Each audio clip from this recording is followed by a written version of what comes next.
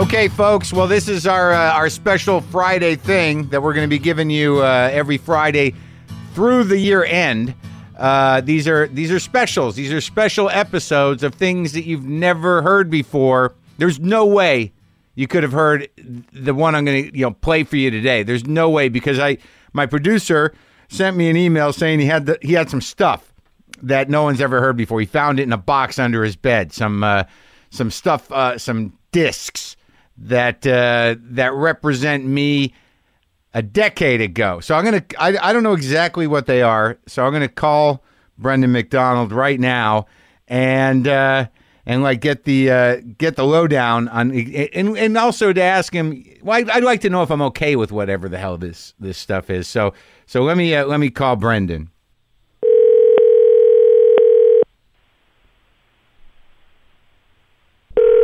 Hello. Hey, Brendan. Hey, man. It's Mark. Hey, so all right. So I got the email. So what are these unheard bootleg recordings you have of me? Okay. Well, these are there really is no one other than maybe one other person who has ever heard this stuff. And I did not know that I had these. I'm serious about that. Like, people might think that I'm just making that up.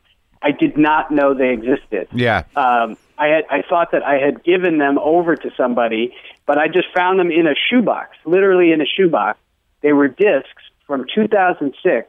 Ooh. When you and I went out to L.A., you were heading back home after a 2-year stint at Air America. Right. And we were set up to do a show out in L.A. For the local Air America affiliate there. KTLK. Which we thought was a gig that was just going to be set up for us. Right. Yeah, we thought we were. That was the Siberia gig. That's like, yeah, you have a show. It's in the middle of the night. Right. Preempted by Clippers games most of the time. Yeah, like that was the worst, where we were doing it live, but we had to wait for the basketball game to end, and we'd just be sitting there waiting to go on the air. But in order to get that show, I don't even know if you remember this. Yeah. But I'm sure you remember that guy, Don Martin, who was the program director there. Horrible person. And he hated you. Yeah, hated me because of his love for Stephanie Miller. Yes, you had kind of tried to do a little radio war with Stephanie Miller. Yes. Trying to do what radio jocks do, and he did not take kindly to that. Stephanie didn't take kindly to that either, but you two have since made up. Yes, we have. Don and I are not good, though. I've not reached out to him. I've not heard from him. That's not surprising. But we thought we were going to go there. We thought that the Air America people had set this up. We thought it was, okay, great, we're going out there to do this show on the Air America affiliate. Well, Don Martin wanted none of it.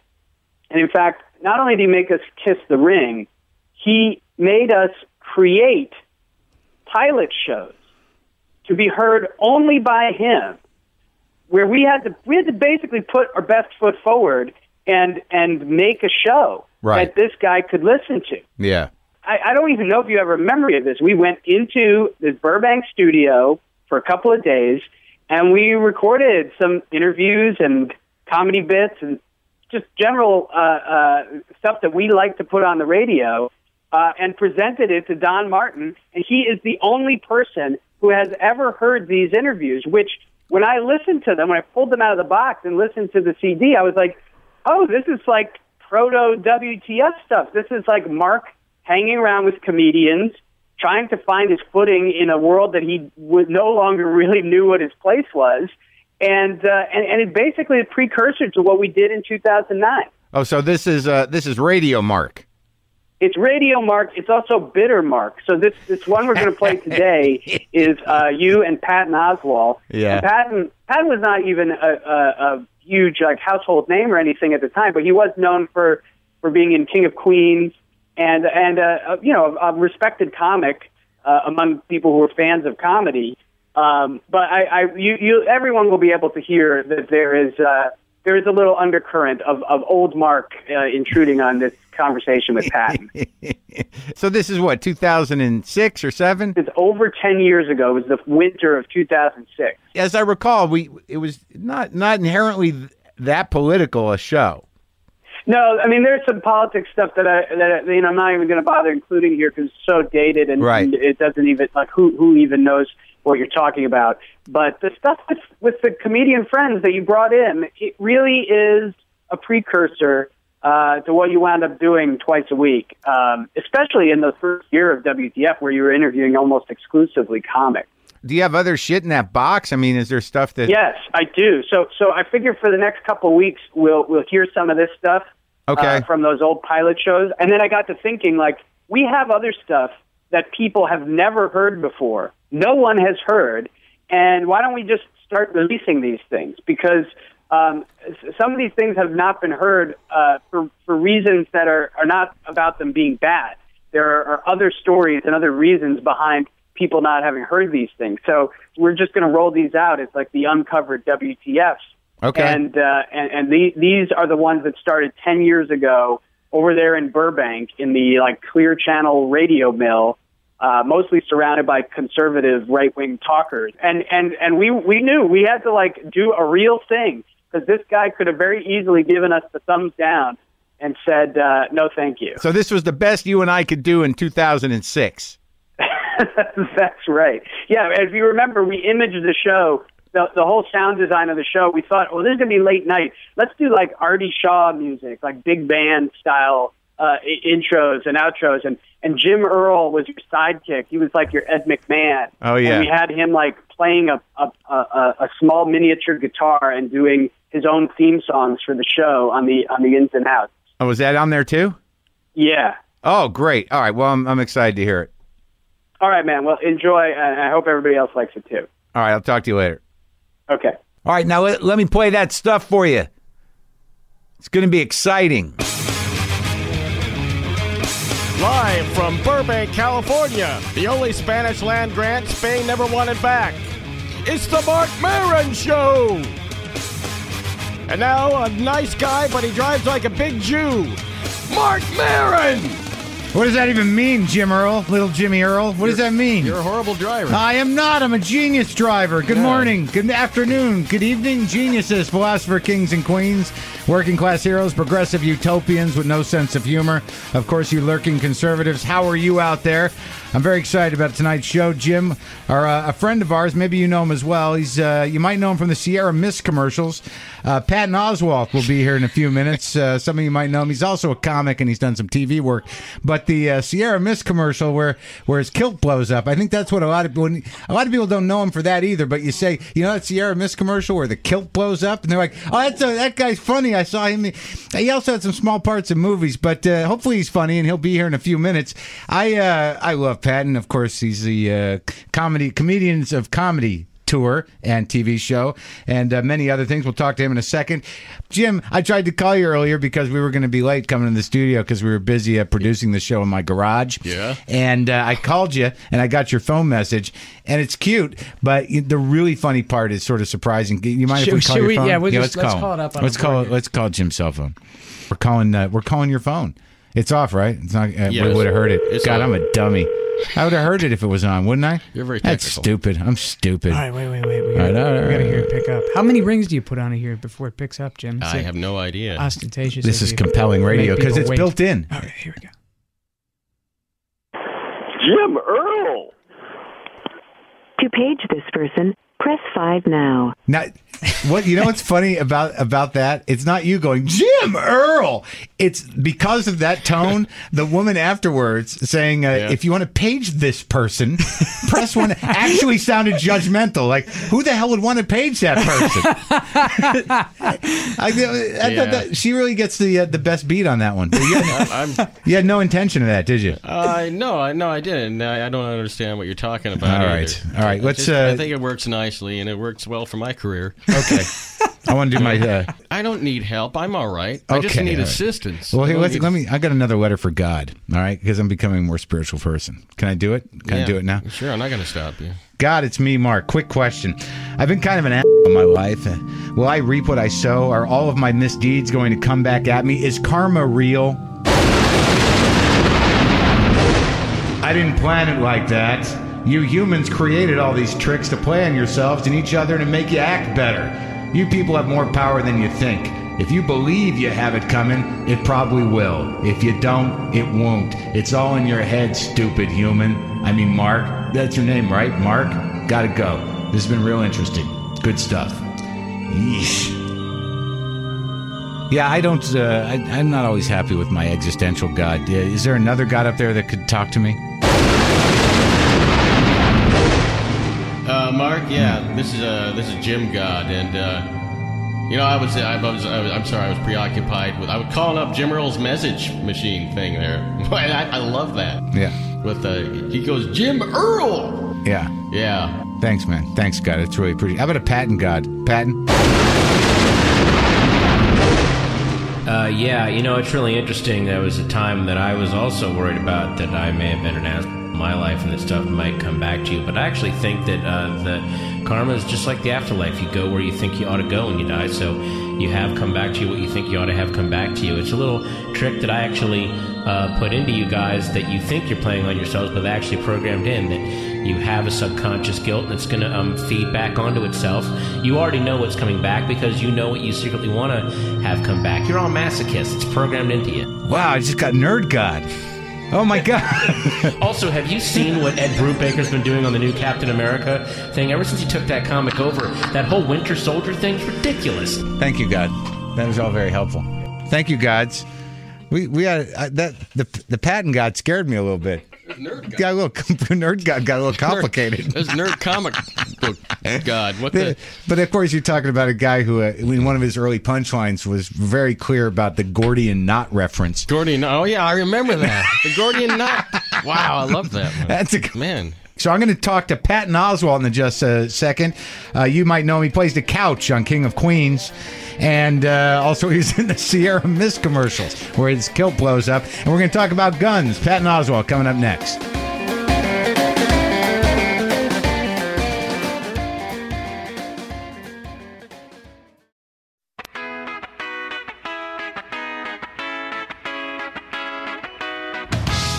And now back to a man obsessed with Marion Davies' clitoris.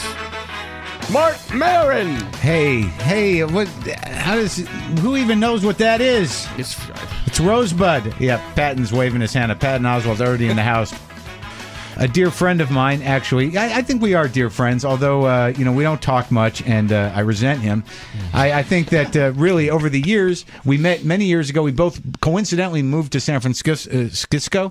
Skisco. Yeah, Skisco. He moved to San Francisco. I, of course, moved to San Francisco, which was the part where it took me. It's the part of town where it takes longer to get famous. But he's one of the comedians of comedy. He's on that tour. He's on that TV show. You've seen him on The King of Queens. He has several CDs out. He's a big bit player in many movies, and of course, the Sierra Mist commercial. The very funny Patton Oswalt. Hi. How are you? I'm good. You look well. You look rested and. I haven't seen you in a while. You have new glasses. I have new glasses. Do you remember we always did that thing where it's sort of, what kind of yours? Are yours titanium? Let me see. Right, and we take them, I'd bend them, and you were the first guy that had the titanium, and you were like, look at this. Look, just in case your head bends. Exactly. Yeah, right. Yeah, in case you're suddenly hit with 8 G-forces, your glasses will be fine for some reason. So we were talking about guns earlier, and you now, because I know you got some dough, you're doing all right for yourself. Yeah. You live down the street from here. You got a swimming pool and a gas grill in your backyard. I swear to God, people bring up that I have a swimming pool like that's a sign of success in Hollywood. I'll be honest. But that's such a Beverly Hillbilly 60s. Like the electrician that lives across the street from me has a pool. That having a pool is not that big a deal anymore. That's like, this guy's got a color TV of his own in his house. Is it crazy? I go to his house. You see, I swear to God, the Law and Order guy, that's Sam Waterston's pink. This guy's loaded. You do have one of those really nice TVs too. Oh, I do. That's a good one. Is that the high D? That's a huge high definition. And I got that as a gift though for doing a rerun on a movie. I just had my first experience with high definition TV. I did the Conan show like a couple weeks ago, and I'm watching. They got one out now where the writers watch their jokes work or not work. Yep. And I'm looking at Conan. I'm like, oh my God, the makeup industry has got to catch up with this technology. Well, that's the thing that I learned the hard way on King of Queens is you have now got to put on double the makeup that you normally wear when you go on TV for the high def stuff because you will look like a mole man that they captured and shaved and put in front of the camera. It's exactly. It's not that it's not like that Conan's necessarily unattractive, but you can see what they're trying to cover. It's not they no longer serve its purpose. Here's a fun thing to do if you have a high def TV. Watch A Few Good Men. Yeah. Because in the early 90s there was this technique they were trying that they've long since stopped doing this, where they would put your makeup on, but then starting from here under, they would put really dark makeup on, right, to give you a cut on your chin. Why am I pointing like people can see? Like they would, when you would start to get your waddle like I have now, they would put really dark makeup on. So watch Jack Nicholson in that movie on a high def TV. It looks like he is a mime. Like there's the light makeup, and then there's this dark, obvious dark brown thing they put there to give him a cut on his chin. Well, that's interesting. So obvious when you watch it high def. It's a little unnerving. Even stuff that wasn't shot necessarily in high def, it resonates even clearer. Because it was any light through celluloid is the most clear thing you can have. So light through celluloid it just does it on its own. Exactly. Oh, it keeps. So when you watch these early 90 movies with guys that were getting a little older, you see this stupid technique they were doing, and then they realize, oh, we can't do this anymore because. So now, all right. So I guess my point is that before I was being snide, but I don't mean to be snide. Is that you do have a life, you've got a house. Have you had a discussion about protecting the house? I'm sure you have an alarm system. Yes, we have an alarm system. Here's the thing: people that are against guns and people that are for guns both cannot admit a very, very basic thing about guns, and it's why they are both for and against them. Guns are so goddamn cool. They are so goddamn cool. If you're into guns, people that are into guns will just go, oh no, it's my right to have. They never say, no, having a gun is, you ever held a gun? Oh yeah. It is awesome. Solid. And people who are against guns are like, guys, it's because they're small penises and they're terrified. They don't want to admit that I did a movie 2 weeks ago and I had to fire an Uzi one-handed. Yeah. It was one of the greatest things I think I've ever done in my life. I was purposely blowing takes so they could reload it with blanks. It's a comedy, I could right? shoot it again. It was a comedy. Oh, okay. But I was shooting an Uzi one-handed as I'm being chasing a golf cart. It was the greatest thing I've ever. Well, so they put blanks in it, but you still get the same resonance. Oh my God, yeah, and they even say blanks are not blanks. They still. It fires a heat charge, and if you point at someone, you'll kill people. Well, my wife has been taking shooting lessons. She's been going to a range. I'm not sure the name of the place, but her friend is taking her, and she's signed up, and she wants to. You would be thrilled. Well, not thrilled, but you'd be interested in this. Her grandfather was this guy, Chick Gaylord, who wrote a book called The Handgunner's Manual. He was like this famous guy. He used to show up on What's My Line. He was the fastest draw in the world at one time. Wow! But he was this weird little guy that made holsters in a closet shop in Hell's Kitchen, and he got this reputation with cops and stuff, and he had all these techniques, and he invented the ankle holster. Sweet. So now she's got this in her jeans or something. But I agree with you, is that there's something about holding a gun where you're like, oh my God, I'm peeing. This is the awesome. Best thing in the really world. is. Yeah. But I mean, if you can just admit that, then you can get beyond it and actually have the real argument of, now do we actually, because I believe a gun it's is a death magnet, though. I really believe that. Oh no, it is. It's a death magnet, especially because when you own a gun, your whole life can go to crap. But a gun is this beautifully made, sweated over, worried over, precision, almost surgical steel instrument, and there's something so final about it, something so non-argumentative about a gun. It's just a gun is a gun. It's beautiful made, it's handcrafted, right. It's going to end up in the hands of the guy that just broke into your house. Exactly. That's the other thing people say about guns is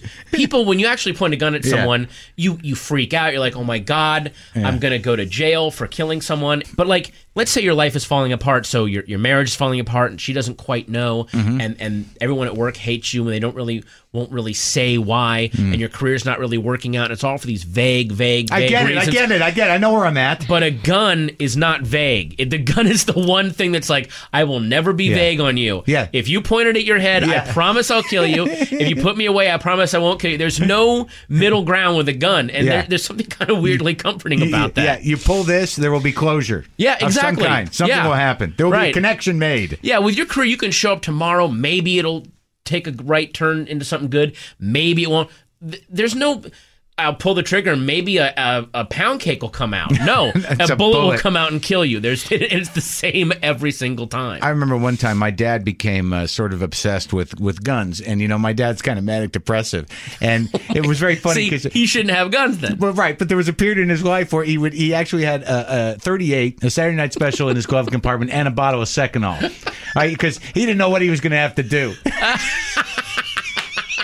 That's true. But I had the opportunity to go out and shoot guns. There was one time where my brother went over to his house. Me and my brother and I, Craig, went to visit his house when he was living in Arizona. And we walk in. My dad's literally on his bed with 7 or 8 guns. Just sitting there going, look at these. I'm like, oh, man, what's happened to my father?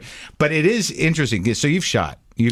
Oh, yeah. There's a place right here in Burbank, right up on Victory. I don't know if I can say the name. Can I? It's called the Firing Line. Yeah. Every Saturday morning, they open at 10. But if you show up at like 8:45, starting at 9, and you just got to know about it, you show up right before the 9 early o'clock, bird. And they will let people in and give you a free 3-hour gun clinic, and they'll teach you how to shoot guns. Well, I think it's like $60. That's what my wife did. That's what they have coffee and donuts for you. Just drink coffee and donuts and shoot guns all morning, and it is so totally awesome. And again, guns are like rock music. It's all about topping each other. I remember when the 44 Magnum is the most powerful handgun in the world.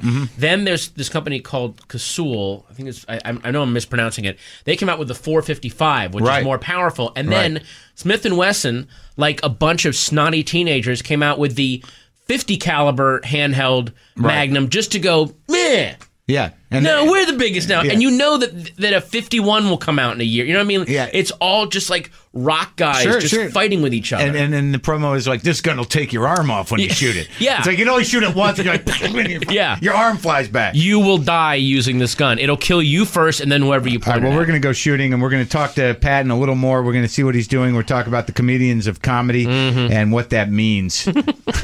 Take us out, Jim. Marc Maron Show! Marc Maron Show! Marc Maron Show! On the radio! Good God Almighty!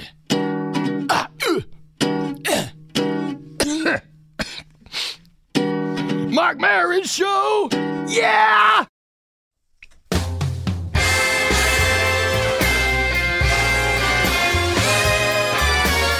And now back to the next host of Dancing with the Stars, Marc Maron. Thank you, Jim. We're here with Patton Oswalt, and we were just on the break talking a little bit more about guns and how enchanting they are and how deadly they are. If you want to hear that conversation, you can go to the website, marcmaron.com. So, Patton, you just said you were doing a movie. Now, I'm not, as I get older, I've grown capable of actually being happy for my friends, though it's hard sometimes. The Comedians of Comedy tour goes on. It goes on, even though we did our first season on Comedy Central because we did the movie. This is so convoluted. They liked the movie. They bought the TV series. They did 6 episodes. It did really well, and then they didn't pick it up. Okay. So we are now, we're doing the tour anyway because the tour is just fun to do. And then we're going to shop it around to other networks, which is such a lame thing to do.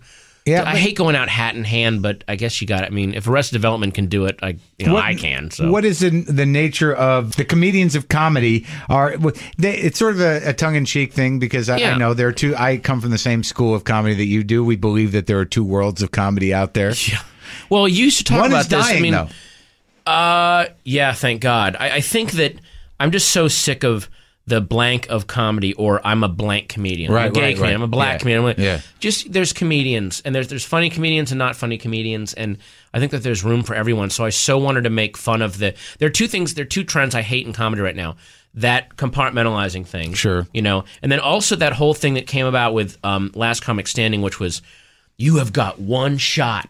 Your career comes down to this 5-minute set, and if you blow it, that's it. And it's so like that was that mentality. Remember in the early 80s where you go on Carson and you got your 5 minutes and he either waves you over or not, and that's it. That's your shot. And it made so many people second guess what they do. Wait, but I'm not sure I agree with you because I think that when they did Carson, I think that the Last Comic Standing, for some of those people, it is their last shot. But what I'm saying is, why put that thought into people's heads? Right. Sometimes when people are at the end of their rope and it feels like all the doors are closing, that's when you can get really inspired things happening when someone goes, I don't care anymore, I've lost my fear. Unless you have a gun. Unless you have a gun.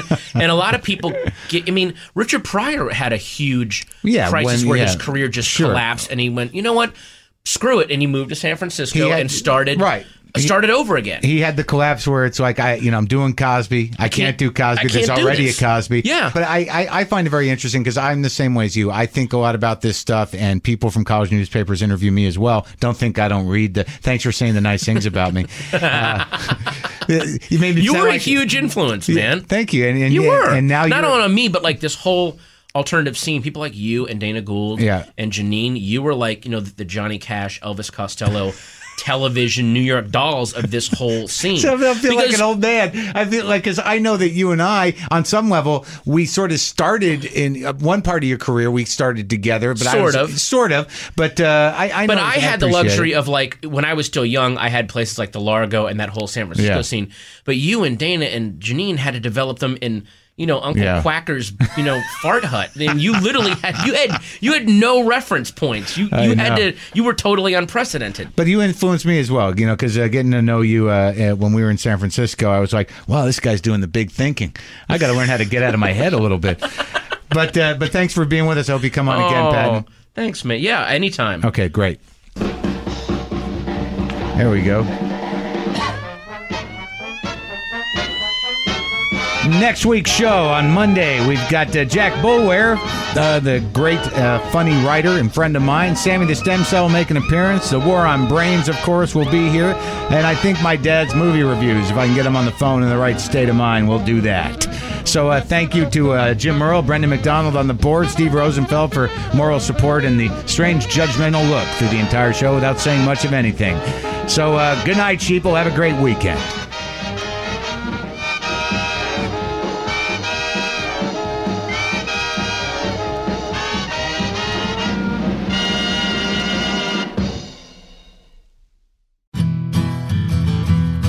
Well, that was interesting, huh? You got to hear old radio Marc talking to a younger Patton. That's a younger, more bitter Marc doing radio, talking to Patton Oswalt.